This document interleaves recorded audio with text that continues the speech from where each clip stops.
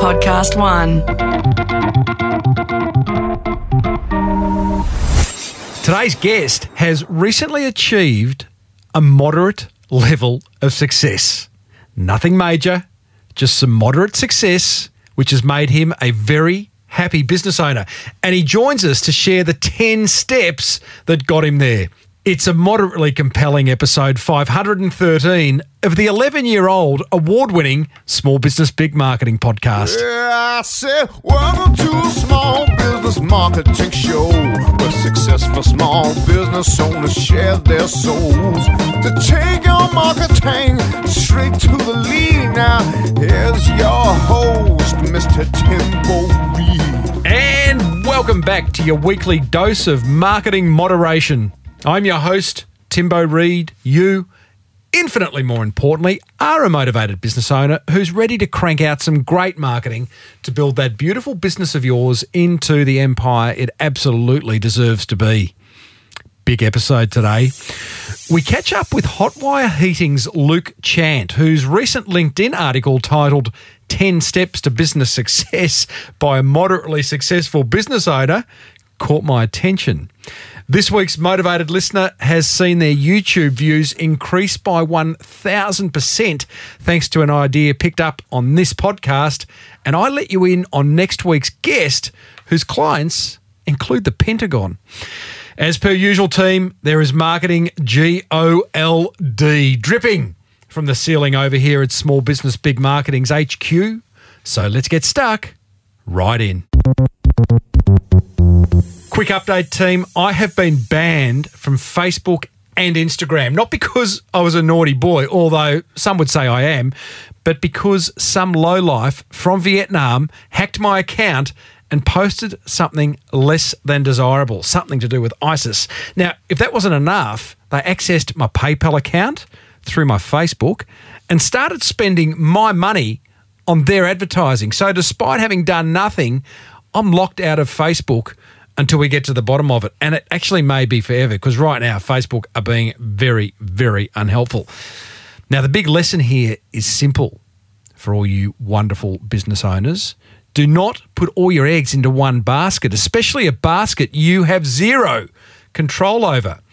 As my mate James Schramko says, own the race course, not the race horse. You see, the reality is, if you're fully invested in any social media channel as your primary source of marketing, then you, my friend, are leaving yourself wide open.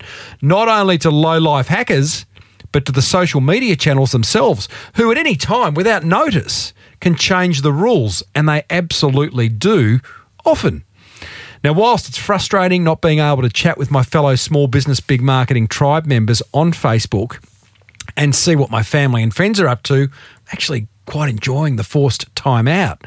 Plus, it lets me focus on LinkedIn, which I know gives me a greater bang for my buck when it comes to creating awareness around this podcast. Okay, I'll now step down from my soapbox. Speaking of Facebook, I first came across today's guest inside the Small Business Big Marketing tribe, where he posted an article he'd written about the moderate success he'd recently achieved in his heating products business. Luke Chant owns Hotwire Heating, and the article he wrote was titled 10 Steps to Business Success by a Moderately Successful Business Owner. What caught my attention was that Luke acknowledged that not every business owner is trying to be the next Steve Jobs or Elon Musk or Mark Zuckerberg. Some of you simply want to make a comfortable living doing something you love, right? In fact, the opening line of Luke's article reads, and I quote, "My last name is not Gates or Zuckerberg. However, in my last week, my small business passed a fairly significant financial milestone," end quote. And Luke then goes on to share 10 actions that led to his moderate success. So I started off by asking him if he approached everything in life with a level of moderation. My wife would argue not. I do tend to do things to the extreme. She's always worried I'm going to kill myself on my mountain bike and these sorts of things. So when it comes to exercise and general life, I do tend to do things extreme rather than moderate. What about in business? Yeah. One of the points in the article I wrote was, bite off more than you can chew. And that's pretty much how I've gone about my business life as well, is just give everything a crack and just see what happens. Go your hardest and hope for the best. Hope for the best, absolutely. Why not? But before we talk about your moderate success that you are riding the wave of right now, tell us about 2 failed businesses that you had before this moderate success. Got married when I was 20. My wife was 19. Just had our 25th wedding anniversary. Congratulations. We were supposed to celebrate that in Europe for all of May, but of course that fell in a heap. So we got married, and we actually were living in Sydney at the time, moved back to Adelaide, and we started a business with my brother-in-law. And all our wisdom, he had an idea to start a debt collection and private investigation business. So we thought we'd kick that off with all my experience, which accounted to nothing in that field. It was a horrible idea. We were newly married and very young and had no idea what the heck we were doing. But with all the enthusiasm of youth, we thought we'd give it a crack. And we just failed abysmally because we had no idea what we were doing. And what happened? Did the debt collectors come knocking? Or?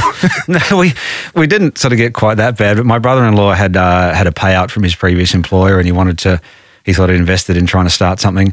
And he's a bit older than me, but neither of us still had any idea what we were doing. And okay, so we put business failure number 1 down to naivety and the wonder of youth. Business failure number 2. Another field I didn't know anything about.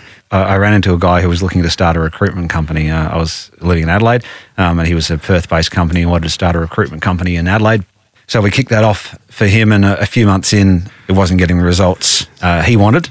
So he decided to close it down. It was a pretty bad time for us, actually. I'd had the night before, I'd written off my car with my wife, who was 8 months pregnant, and my young son in the back seat, and they were both okay, but she was in hospital for observation, and then he called the next day and decided to close down the company. So I had a 8-month pregnant wife in hospital, a son being looked after by a friend, and I wrote off my car and effectively lost my job, although it was a company I was a director of. He was the majority shareholder and closed it down. So I think I had about $300 in the bank and rent due that week and no job and no prospect of a job, and my whole world sort of fell in a hole pretty quickly that night.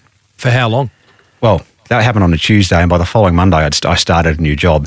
I'd found another recruitment company put me on, and I sort of resolved it fairly promptly. But that sort of 48 to 72 hours was probably the worst couple of days of my life. Actually, it was. I did spend one night in the beanbag in the lounge room, while my wife went to sleep, and I was sort of had the weight of the world on my shoulders.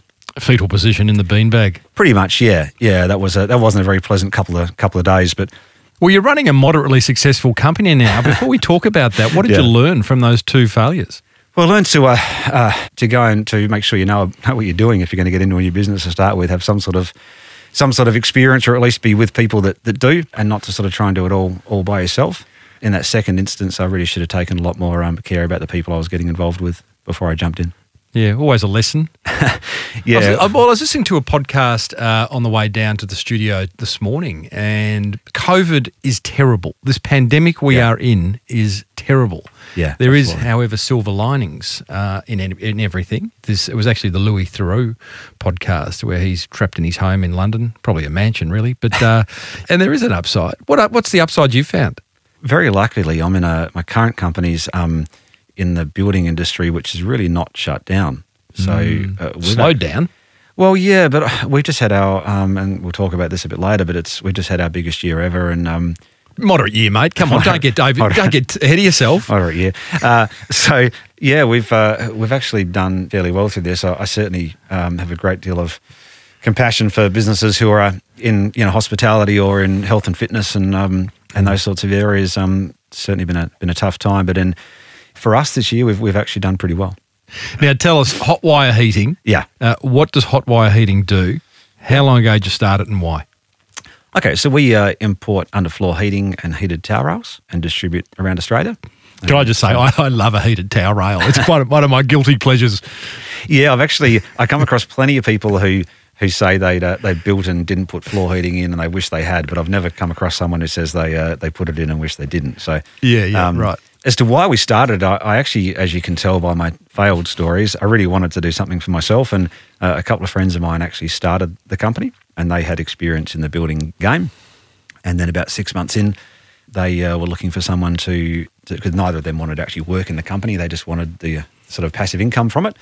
They were looking for someone to join the business, and so I came in after about 6 months, and then came in as a director, and then we grew the company from there. So So listen, you knew nothing about debt collecting, failed. You knew nothing about recruitment, failed. Yeah. What did you know about underfloor heating and heated tower rails? Yeah, nothing.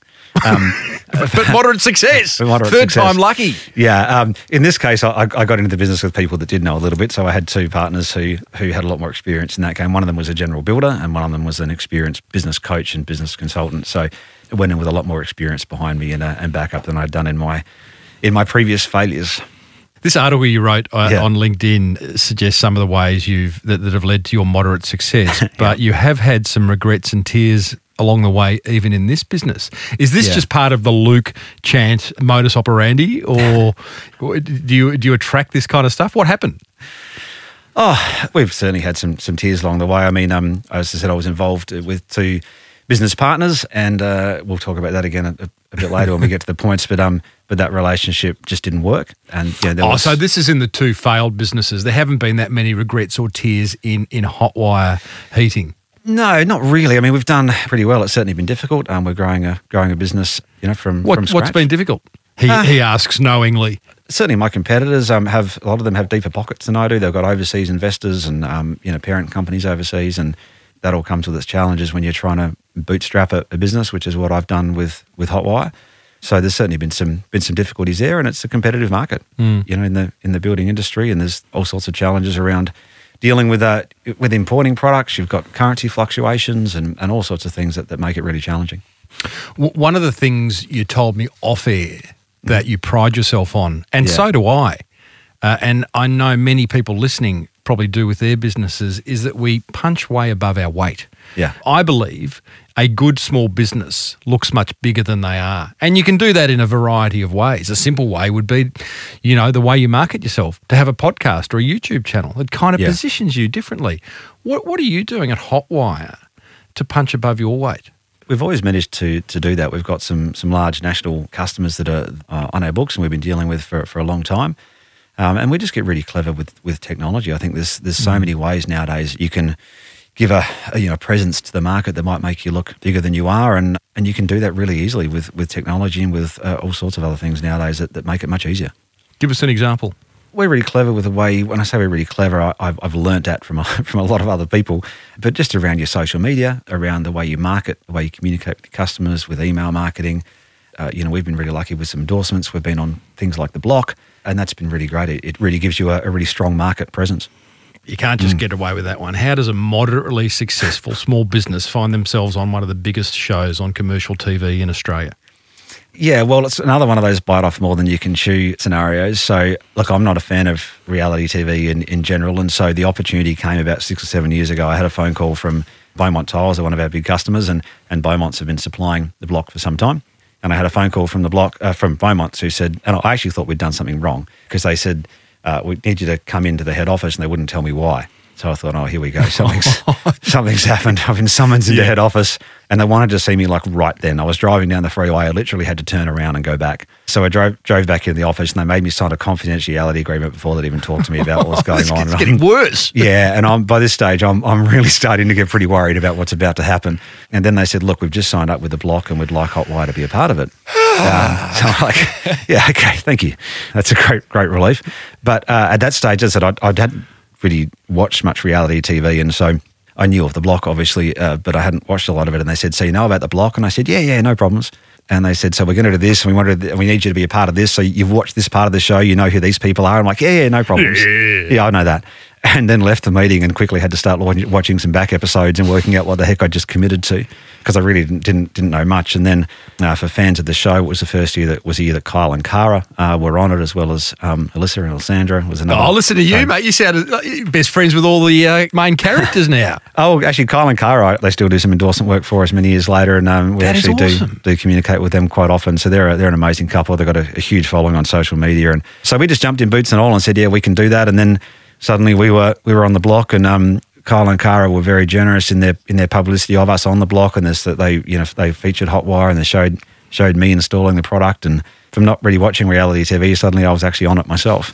How ironic. It was a little bit. Okay, so you're in there, you're installing stuff. I guess you get some, they give you a little bit of product placement. I've watched a little bit of it, and there's the odd sort of logo of those who are, because I'm guessing you're giving all your time and all your product for free, right? Yeah, it's different on different series depending on how they want to structure it for the contestants. Okay. But yeah, certainly you're giving away certainly much less than you would normally, yeah. Which kind of annoys me a little bit because these are big production companies with big budgets and they're wanting, flesh and blood from the little guy. Okay, so you get some exposure. What did that do for your business? Because could you leverage the fact that you're on the block, or did you have to sign some thing that you can't use their logo and can't mention what happens? No, you're fine as long as you can you can say you were on the block, because that's a fact, and it was featured on the show. So the first year we were on the block, our turnover doubled in that year. Really? Do you put it down to the block? I think it was a bit of an exposure of the products to the market, as general knowledge of the products were increasing, but certainly being on the block was huge. Funnily enough, it actually was probably the most difficult year that Hotwire's ever had, because turnover doubled and I got to fund that and buy the stock. And so there was a couple of times I even had to fly in pallet loads of stock that I would normally put on a boat and didn't even make any money out of those shipments because the freight was so expensive, but I had to just get it in to keep sales turning over.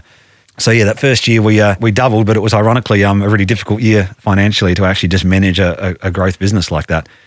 Growth sounds awesome, doesn't it? But often it brings its own problems. Yeah, you tell people who don't run a business or sort of haven't had exposure to this sort of thing that you doubled your turnover in a year, and they think you must be rolling in it. But I probably took less money out of the business that year than I did sort of any other year, because we were funding the growth so much. So it was pretty challenging, but it was obviously great for the business. Could you see the light at the end of that painful growth phase? Yeah, absolutely. We've grown at a more reasonable rate since, but I'm moderate growth, mate. Moderate growth. So we've grown at a moderate rate since. But it's been really good. The block has certainly been a big part of that. And as I said, Kyle and Cara and others, Simon and Shannon, who won it a couple of years later, they continue to promote our products and been great friends.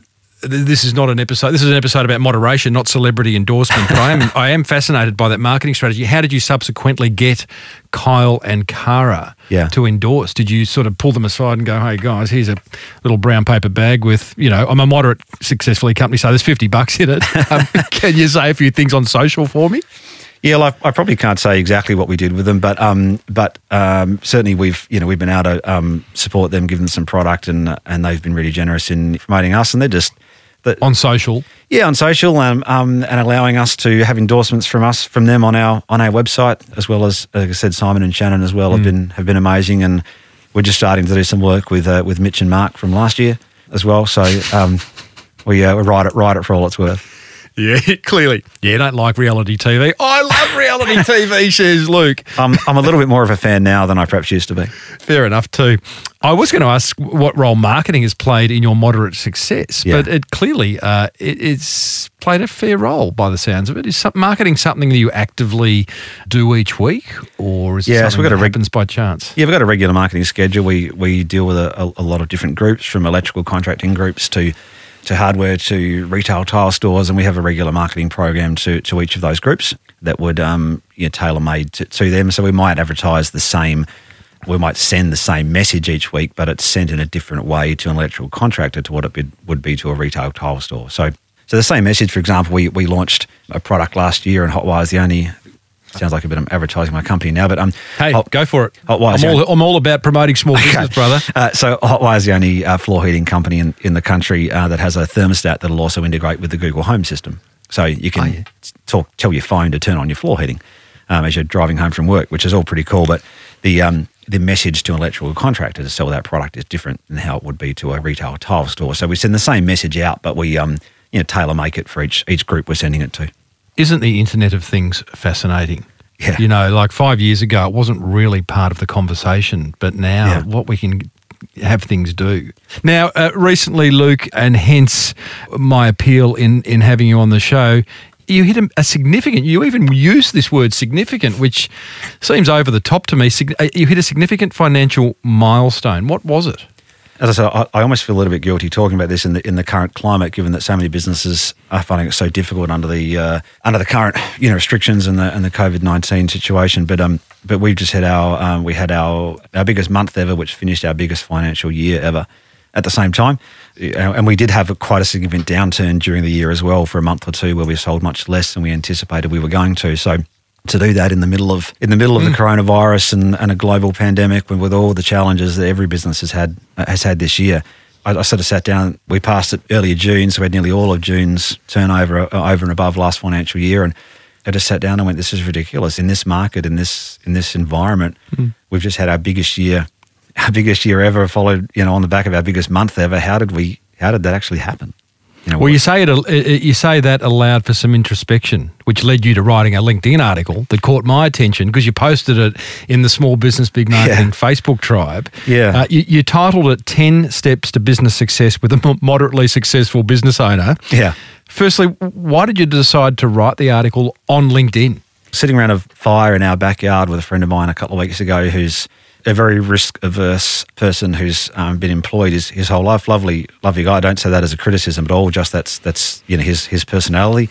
And I was talking to him and I said, I've been thinking about maybe writing a few ideas down on why I've been successful. And he said, you should do that. That's amazing. And he was really encouraging of it. And I went, all right, well, at least one person will find that interesting. So I wrote this article and thought, what's the best platform for it? And I don't have my own blog post or anything. It's the first thing of this sort of nature I've ever written. And I thought I'll just use a LinkedIn article. That's the best way to spread the word. And so I put it up on LinkedIn, and I've already been approached to publish the article in a magazine, and then, of course, with this podcast as well. So I think the fact that I sort of celebrated moderate success, we're not changing the world, but we're moderately successful. Right at the start of the article, I say, my surname is not Gates or Zuckerberg, but I've been successful. And I think in the business world, we don't celebrate enough moderately successful businesses because we're not all going to be Bill Gates or Zuckerberg or Melanie Perkins, who started Canva, who's now Australia's third richest woman, and she's 32 years old or something. One of my favourite guests. Yeah, amazing story of success, and we should absolutely celebrate her success. But she's at the absolute top of the tree, and I think in the business world we don't allow ourselves to celebrate when we've run a moderately successful business. The analogy I like to use is I've played a lot of indoor cricket. My mates and I entered a team in the over 30s Masters Championship in Australia. So, top level cricket this is, over 30s indoor cricket Masters a few years ago. And I can hear the aching joints already. Yeah, exactly. And look, none of us were ever going to play for Australia. We were never going to aspire to be that ultimately successful athlete. But we won the national championships in the over 30s, and we won a gold medal, and we celebrated like we'd won the Ashes. I posted this article, and a friend of mine emailed me just last night actually, and he really thanked me for sharing it because he'd been in business 20 years and he'd always felt shy and about sort of promoting himself. I'm like, you're in business 20 years later, you're successful. I couldn't agree more. And, and I've been reflecting as to what was the appeal of having you on the show. Besides, it was a well-written article and, the fact that it was moderate success. But It also made me reflect on the fact that I started the show 11 years ago because I'm so in awe of the small business owner. Yeah, I love interviewing. I've had Brian Singer, who founded Rip Curl, on this show, and Jeff Harris, who founded Flight Centre. Yeah. And they're really interesting people to speak to because they've done it all, right? And they've made gazillions. Yeah. But there is something very compelling about people like you who, like you said, we don't all aim to be Phil Knight or Zuckerberg or whatever. And I start this show by saying, building that beautiful business of yours into the empire it deserves to be. And actually what I mean by empire doesn't necessarily mean to make a gazillion dollars. You can self-define empire. It may be the freedom to take your family on a wonderful holiday and put your kids through school and happy days, right? So I think I absolutely agree. I absolutely agree. Moderate success is awesome. Now, in your article, Luke, you break it down into 10 things or 10 steps that you have done. I guess they're not really in order, are they? Or are they that have led to this moderate success? No, I didn't actually. I just sort of, it was, as I said, it was a brain dump. If I'd known I would have ended up on a podcast and someone wanted to publish it in a magazine, I might have put a bit more thought into the order in which they went down. But yeah, they were just sort of the order they came out of my head. Awesome. Well, let's talk about them. The first one is show up. Yeah. Just ask for the business. I mean, I've won so many clients over the years just because I'm the one who kept asking for it. Just recently, we won a client, and he told me he was meeting with my competitors. So I let him go for a week or so, and then I called him back, and he said, "Look, I haven't finished, looking at it all yet." And I called him back another week later, and I think on the third call, he said, "We'd love to go ahead with Hotwire. Can you come in and come in next week? We'll sign the agreement, etc." So I went in to meet with him, and we signed it all off. And then at the end, I said, "Okay, would you mind telling me why you went ahead with Hotwire over my competitors? I know you met with them." And he said, "Well, you kept calling me." And I said, that was it. And there was no mention of price. There was no mention of product quality. There was no mention of anything else other than the fact that I was the one who kept showing up. That's happened to me a lot of times over the years where, I've gone to a bunch of sales courses, and I've mentioned the article. I'm in a program called Business Blueprint, which I really highly recommend, that I know you know. Dale Beaumont. I know you know Dale. And an amazing program, and I've sat through all sorts of sales seminars in that, and they teach you all sorts of amazing things. And I have won sales with some of the things I've learnt in that program, but the vast majority of sales I've won over the years, or clients I've won, is just because I'm the one that kept asking for it. And I didn't use techniques, I just simply showed up. What do you think that the psychology is behind those who aren't showing up, who aren't following up their quotes, who aren't calling 2, 3, 4, 5 times? Did you get the quote? Have you made a decision? Is there anything else you need? I personally think maybe some of us don't want to hear the bad news. We'll take it personally. What do you think? Yeah, I think I agree. People are what if they say no? I tell my kids all the time when they're looking for work or whatever else, just ask the question, who cares if they say no? That's the worst possible outcome, is they say no. The best possible outcome is you get a job or you win the deal. What if they say yes? What if they say yes? Like, it changes your life. There's so much second guessing in this game, isn't there? Like, it's like, oh, yeah. And the reality is, here you ask the guy and he goes, because you kept calling, Yeah. You showed interest. You wanted the business. Yeah. Your next point, Luke, is family first. This is really critical for me. We had 4 kids in 6 years. So, we got married young, had kids young. I'm 46 and I've got, 4 kids, or 2 in their 20s and 2 in their late teens. So, we had our kids young, and there's no doubt, beyond a shadow of a doubt, my business would be bigger if I had spent less time with my kids. If I had spent more hours working in the business, I would be turning over more, and I have no qualms about saying that. But I'm not going to get to the end of my life and wish I'd spent more time in my office. It's just not going to happen. And so I've deliberately prioritised my kids and my family. I've made sure that most days I'm home shortly after the kids get home from home from school. So they'll get home and I'm there not long after. And I've deliberately, prioritised them as much as is humanly possible, just to make sure that they felt loved and they felt valued. And I've got a great relationship with all 4 of them now. You talk about in the article, and I love this, these once a year you give them a surprise day off. What's that? We're delving into parenting, not business talk now, but this was... Well, I question that because this has all impacted your business in a positive way. It has, and this is, if you've got kids out there, this is something a really simple thing that I've done that can actually dramatically change your relationship with your kids, and it's been amazing. So once a year, I give them a surprise day off, and this started when they were really little, when they were all only had a couple of kids in school when I did the first one. Pretended to take them to school. They all got ready for school in the uniform, got their lunches, the whole deal, and then I just simply drive through the schoolyard and take them somewhere else. And they'd wave goodbye to their friends as we drove through. And the very first time, we just went to the beach for the day. Sometimes it didn't cost any money. We just went to the beach. We'd go to the park. We'd do a variety of different things, but then I did it once a year, and the kids would start to look because I didn't take them to school all the time. So anytime I took them to school, it was like, is it the surprise day off? Is that what's happening today?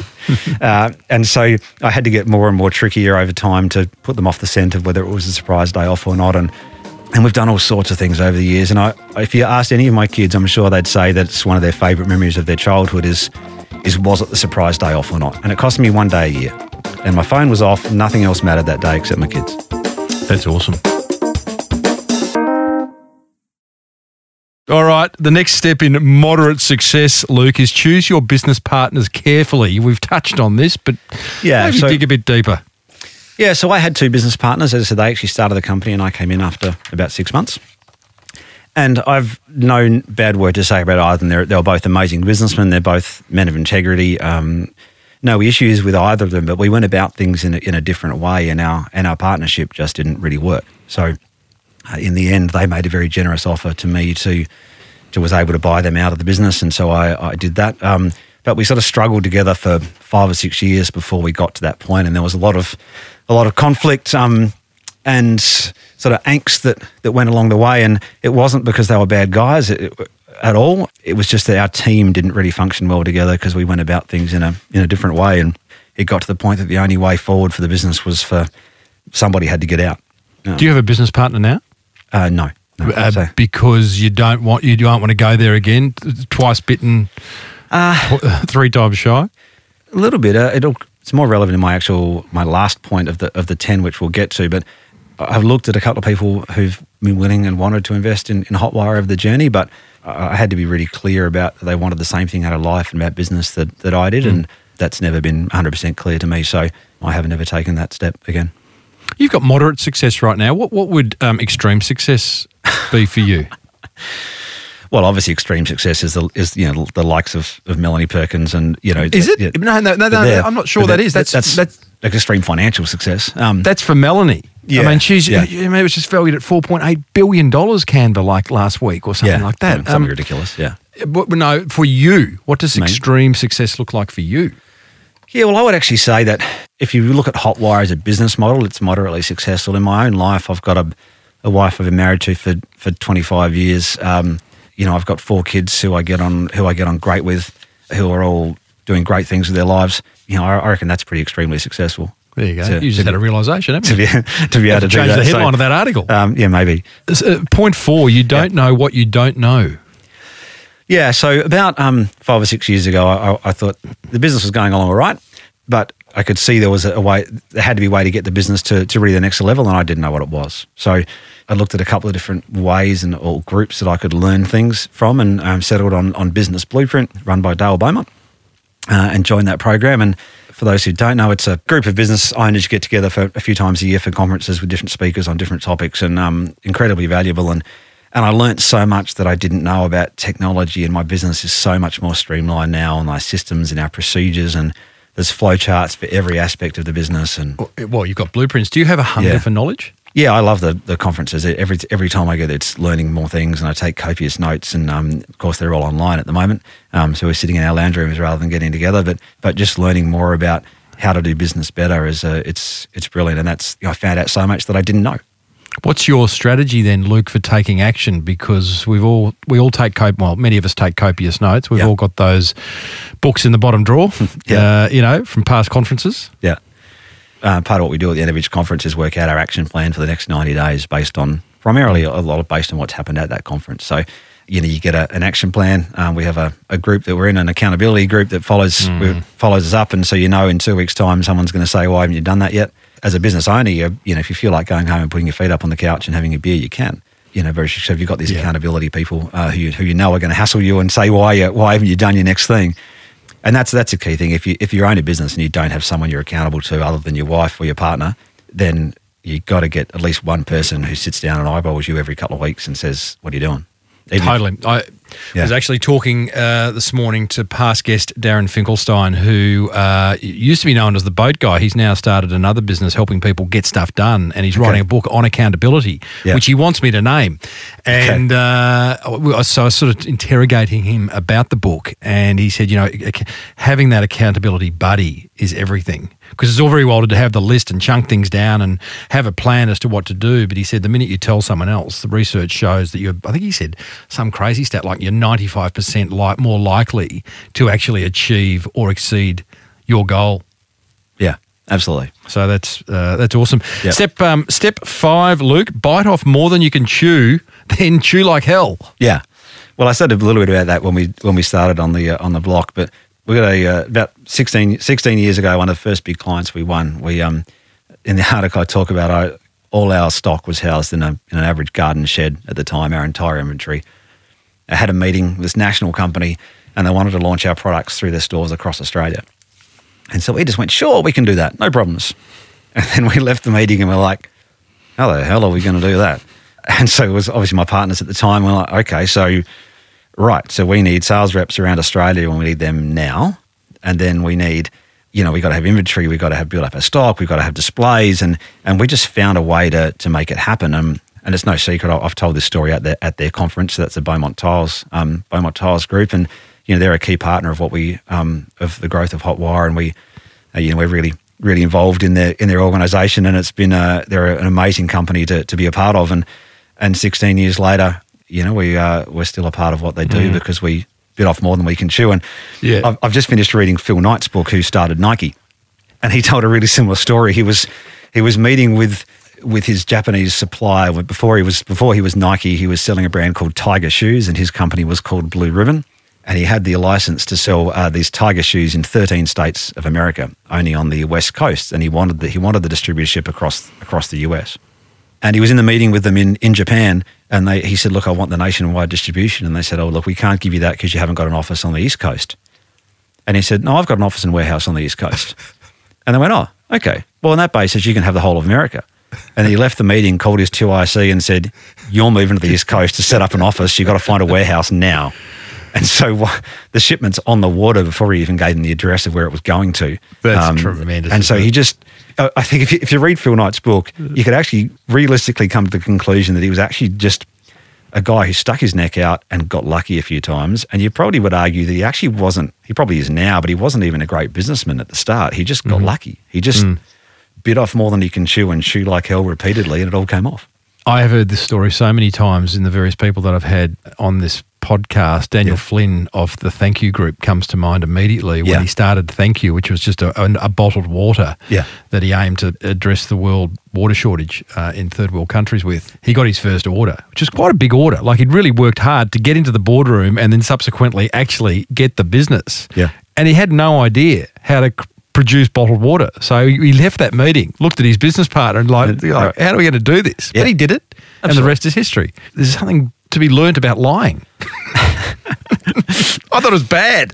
Yeah, like I don't think I lied. We just said we can do that, and then we worked a way to make it happen. And now it's a good story to tell. Your I'm lost count here. 1, 2, 3. Your sixth step in being moderately successful sort of plays off the last one, which is take risk. Yeah, I think as I said, for my friend who I was sitting around the fire with a couple of weeks ago, he couldn't comprehend some of the steps I'd done over the years. And again, not at all the criticism of him. It's just different personalities. And you know, if you're looking to start, if you're listening to this podcast and you're looking to start a business and you're someone who doesn't like taking risks, then I'd suggest that running a small business is perhaps not for you. You know, I've nearly been bankrupt a couple of times. We've been really close to the wire. I've laid awake at night staring at the ceiling, going, "How are we going to pay?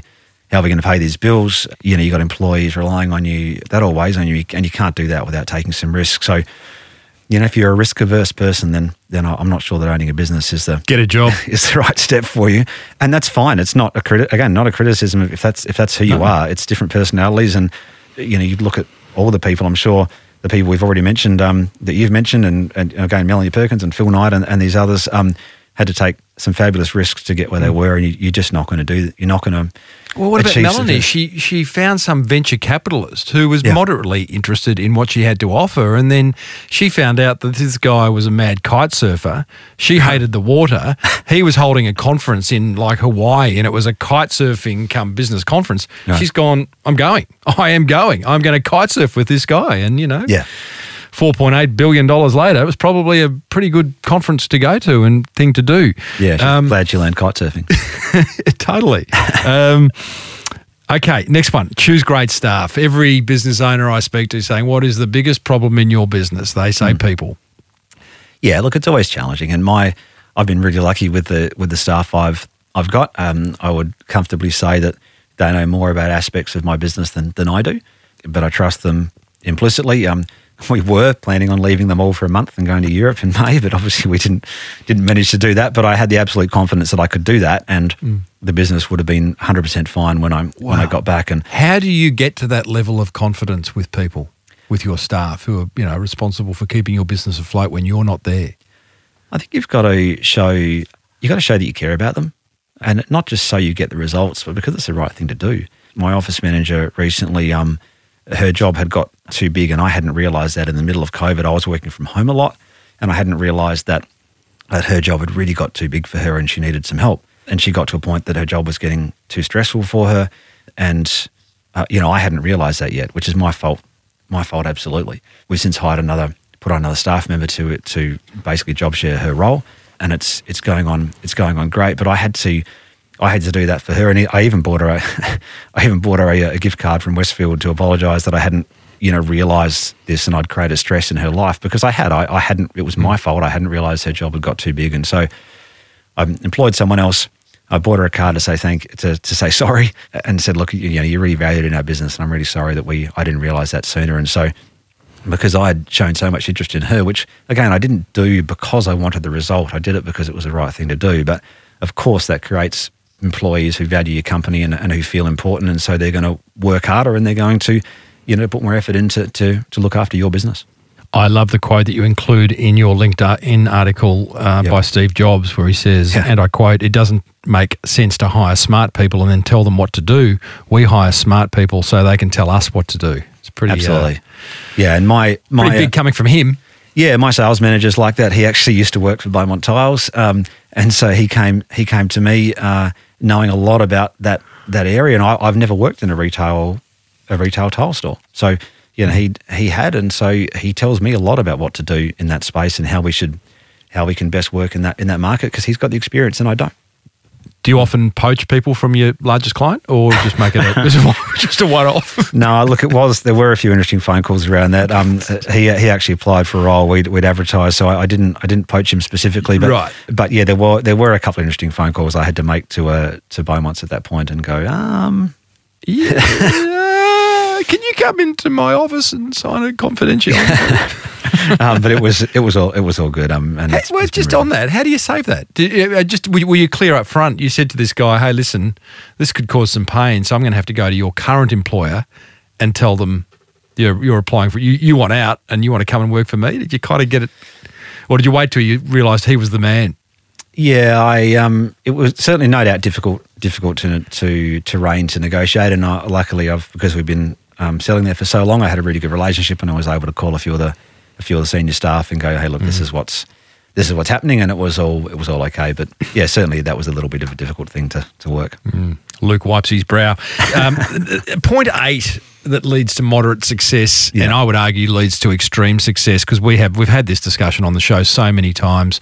We've had Michael Gerber from the E-Myth on the show. Yeah. Systems. Yeah. My listeners know the importance of them. What I'm interested to hear from you, Luke, is how do you create systems? Like how and where? Sure. So every process in our business has a flow chart printed up. It's available on Google Sites. We use as an internal internet, and there's flow charts there. There's also screen recording software we use, so that even how to enter an invoice, how to do a credit note, there's a video of someone doing that process available on that screen. So when Nick started, who was the office manager I was referring to before, when she sat down on her first day, I set her up at a new computer with 2 screens, and I said, right, here's the internet on how to do things, and here's a screen on how to do it. And she would just, for the next couple of days, I'd watch her working out how to do the processes, because she didn't need to ask me anything, because it was everything she needed to know how to do was there. So we had literally every process, how to process a sale. I even took videos of how to pack our boxes and uploaded those, so that every single process in the business was there, so that you knew how to do it. And it's I'm going to get into a little bit of minutiae here, because I really want. I will put a ban on talking about systems going forward, because we have had it so often. But the video on packing boxes, how does that even come to be? Do you say, "Hey, we need a video to detail the process of packing our boxes"? Yep. So you get your iPhone out, you video one of your staff members doing it. Yep. You then simply upload that to Google Sites, label it, tag it, write some copy. It's there. Exactly. Yep, exactly what we did. So not hard. No, not hard, but it was critical, because now anyone can come into our business, and I've got a little tablet downstairs in the warehouse in the packing area. There's a tablet there which has access to the internet and to Google Sites, and so you're packing your box, if you're not sure, you can just play the relevant video and learn how to do it. So it's all there, and anybody could come into our business and do the vast majority of the tasks without having any training whatsoever, because it's all there showing them how to do it. Wow, and not only that, when and if it comes time to sell Hotwire heating, what an asset! Yeah, absolutely. What an asset! Yeah, should you be in a position you want to sell your business, it makes it 100% saleable, because most small businesses can't do that, because they're so dependent on the owner, and most of the information being in the owner's head. Whereas if you've got it all systemized and written like that with videos and procedures and flowcharts and everything else, then it makes it foolproof. Step 9, Luke: don't spend what you haven't got. What do you mean? I want that new iPhone. I want that Audi. Yeah, this is before I'd actually bought out my partners. My wife and I were, as I said, we had the 4 kids. She had a pretty cheap van, and we couldn't really afford a second car. So you saw me when I walked in. I'm not a small person. I'm 194 centimeters, or 6'4" for the old. But the only thing we could afford at the time was a little 50cc motor scooter for me to get around. So I bought a 50cc motor scooter for about $1,200. You're coming a mile away on that thing. And yeah, my 6'4" frame crammed onto this little 50cc motor scooter, and I I had to keep my hair pretty short at the time, so that when I go into meetings, I didn't have helmet hair, and and I'd ride this thing. I'd park it around the corner from my meetings, and I'd wear my suit jacket, but have the motorcycle jacket on. Then I'd take the jacket off, get the suit jacket out from under the seat, do my hair, sort of walk around the corner into the meeting, and then rinse and repeat the next time. And love it. But it was all we could afford to do at the time. And I've only just recently, last year, I bought the car I've sort of always wanted, which I was only able to do last year after 16 years of owning the business, and I'm in my mid-40s. So I part of that was because I didn't have any kids at home anymore, so I didn't need to worry about a car that would facilitate the kids. So, and do you love the Toyota Camry? I bought myself a twin cab ute with big fat wheels on it. I don't need a twin cab ute, and I don't go four-wheel driving, but I love it. I love my big ute with the big fat wheels on it. Whatever does it for you. So I bought that. But for a good couple of years there, all I could afford was a 50cc scooter. I think it had like a 7-litre petrol tank, and so you're filling it up every couple of days. But that was all we could afford to do, and we got around, and it did what we needed to. And I see a lot of small business owners struggling for turnover and struggling for cash when they've got the caravan and the boat and the holiday house and the big car. And you go, well, I know you want that, and I know that's what you got into small business to afford. But if you can't actually afford it, it's not the time. And there's just so many business owners I see in that position. Well, mate, I have a fancy car that sits in the driveway, and I also have a 250cc Vespa, which I get around on 90% of the time, and I absolutely love it. There's a wonderful freedom, and I'm 6'4" as well, and now you're making me feel very conscious that I look silly. Am I looking like Mr. Bean? I've never thought what I look like on this scooter. Am I looking like Mr. Bean? The 250cc scooter probably a bit better than I think my lawnmower's got a bigger motor than the 50cc scooter I had. So. Oh, they're a noise polluter, those 50cc's. The last point, Luke, in moderate success is to give.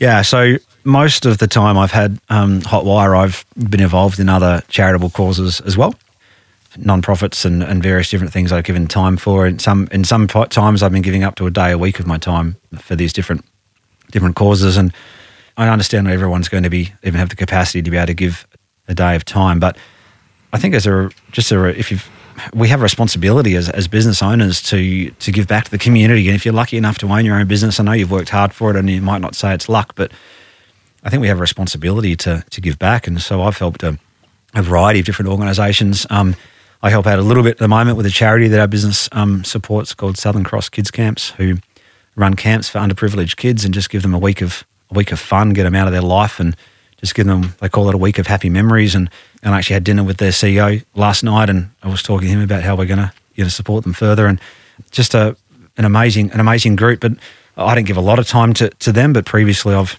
worked in a bunch of different organisations. Is it about the law of reciprocity? Is it about you feeling good? I mean, obviously you're doing good as well, but you kind of go back into the workplace feeling ready to take on the world in a moderate kind of way. You don't want to go over the top about it. No, it's not really about making me feel good. It's just about the responsibility of giving back. I think we have that responsibility. There's so many people that need our help, and I think a lot of business owners don't realise there's ways they can be effective, what skills they might have to offer. And I've got one of my best friends works for an organisation, and he I can't say what country he's in because of the sort of work he's doing, but he's working with Syrian refugees and doing amazing work, and he and his wife have given their lives to do that work. They're growing up their kids are growing up in another country to help these organisations out, and they're doing amazing work. But what a lot of people don't realise is a lot of these charitable organisations, and particularly smaller ones, a lot of the people in them are actually doing the work, but then they're also responsible for raising their own funds to support that work. And my mate is great at what he does, but he is horrible at asking people for money. It's just not his strength. I don't care. I'll ask anybody for money. So how I asked me before we came on air. It was weird because we don't even know each other. But anyway, yeah, I know. Good on you. If you're going to have me on your podcast, you should pay for the privilege. I love it. So he's point 11. Back yourself. So when he comes back to Australia, and he has to do so regularly for citizenship reasons and other things, he's coming back and he's got to try and raise some funds, and I just get in and help him and go and ask people for money for him. Yeah. And so you know what he's good at, and you know what you're good at. Yeah, and there's so many causes out there that just need business owners, even for something as simple to say, to go to a couple of companies and ask them for money on their behalf. So you can help these people out by doing things that you're already good at. And there's just so many organisations out there that can do with your help.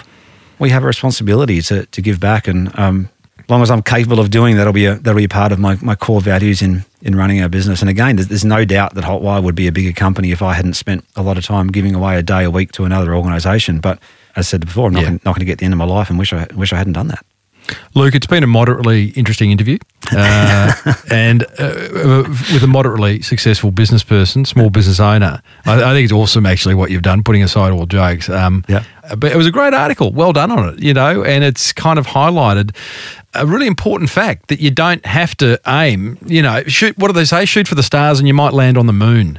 Yeah. And I think that's what you've done. What's your next article? Well, I was saying to my wife, interestingly enough, this is a moderate article has been fairly successful. So I said maybe I should write a couple more on sales tips or finance tips or whatever. So maybe I'll write some more. Awesome, buddy. That has been Luke Chant. Hotwireheating.com.au is his moderately successful business. I encourage you to go and have a look and get a heated towel rail. I think every house in Australia really should have one, no matter where you live. I mean, I'm in... And floor heating. Don't forget the floor heating. Oh, yeah. Well, I was just trying to get him a lead in, Luke. Get the towel rail in and then sell them the floor heating. Don't go for gold, all right? You'll have too much success. And don't forget the thermostat with the Google Home connection. Oh, here we go. Luke Chant, thank you for sharing, buddy. No worries. Thank you. Well, there you go, team. Moderately successful business owner Luke Chant of Hotwire Heating. You'll find a link to Luke's LinkedIn article over at smallbusinessbigmarketing.com/513. But in the meantime, here's what grabbed my attention from that moderately interesting chat with Luke. Attention grabber number 1. I love the fact that Luke made the effort to share his tips and insights in an article on LinkedIn. Not only has he had good engagement from his followers, it got him an interview on Australia's #1 marketing podcast, just saying. And to my point earlier about owning the race course and not the race horse, it would have been a better option for Luke to post that article on his blog and share it on LinkedIn and other social channels. That way, he's constantly directing traffic back to his website where people are one step from contacting him. Attention grabber number 2. I love Luke's attitude of just showing up and continuing to ask for the business. As he said, what if they say yes? Oh, wouldn't that be exciting? Attention grabber number 3. I love the idea of biting off more than you can chew than chewing like hell. Now, I've heard and seen this so many times over the 11 years I've been doing this podcast. Past guests like Thank You's Daniel Flynn and Outland Denim's James Bartle attribute this simple philosophy in large part to their early and ongoing successes. That's what grabbed my attention. Whatever grabbed yours, I'd love to hear it. Head over to smallbusinessbigmarketing.com/513 and leave me a comment. Come on down. It's Timbo's Monster Prize Draw. Yes, indeedly, doodly, it's time to reward another motivated listener for taking some serious marketing action. And today's winner is Dr. Peter Miles of New Wave Orthodontics. This is what Dr. Pete has to say.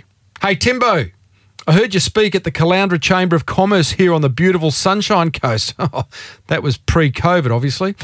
And have now listened to over 2 years of your podcasts. Wow, thank you. I knew there was someone out there. I even bought 2 copies of your book, The Boomerang Effect, one for me and one for a colleague. As an orthodontist, our job is to help our patients achieve not only more beautiful smiles, but also more confident smiles. Orthodontists are fortunate to enjoy a trusted position with their patients, so the boomerang effect fell right in line with what we already do in our clinics on a daily basis, which is be helpful and share information in your marketing to help people make a more informed purchase decision. Dr. Pete goes on to say, I had started creating a number of short and I hope helpful videos on various topics, and over the last few weeks, as offices have been closed across the world, have been busily adding more and now have a total of 14 either already online or ready to share on a regular basis soon. I'm being patient, as I know you state it takes 6 months to start seeing results, but I am going to enjoy the little things, as just in the past month alone, our YouTube views and watch time have increased over 1,000%. Insert applause here, says Dr. Pete. Dr. Pete, that is an awesome outcome. NewWaveOrthodontics.com.au is where you'll find the good doctor if you want to improve your smile. And for going to the trouble of writing me that email, Doctor, you have won a full range of Liar's non-alcoholic spirits, a copy of Jamie Mustard's book, The Iconist, a Bonjoro licence, vouchers for Sendall, Flora and Fora and Tradies, some Mr. Lee's noodles, promotion on this show, and a backlink in the show notes, which Google absolutely loves. For all others who have not entered the Monster Prize draw, send me one idea that you've implemented from listening to this show, and if I read it out on air, you win! Well, there you go, team. That almost brings us to the end of your favourite marketing podcast. Feel free to leave me your feedback over at smallbusinessbigmarketing.com/513, where you can also grab a copy of my book, The Boomerang Effect. And if you're picking up what I'm putting down, then you'll find over 500 more episodes on the Podcast One Australia app.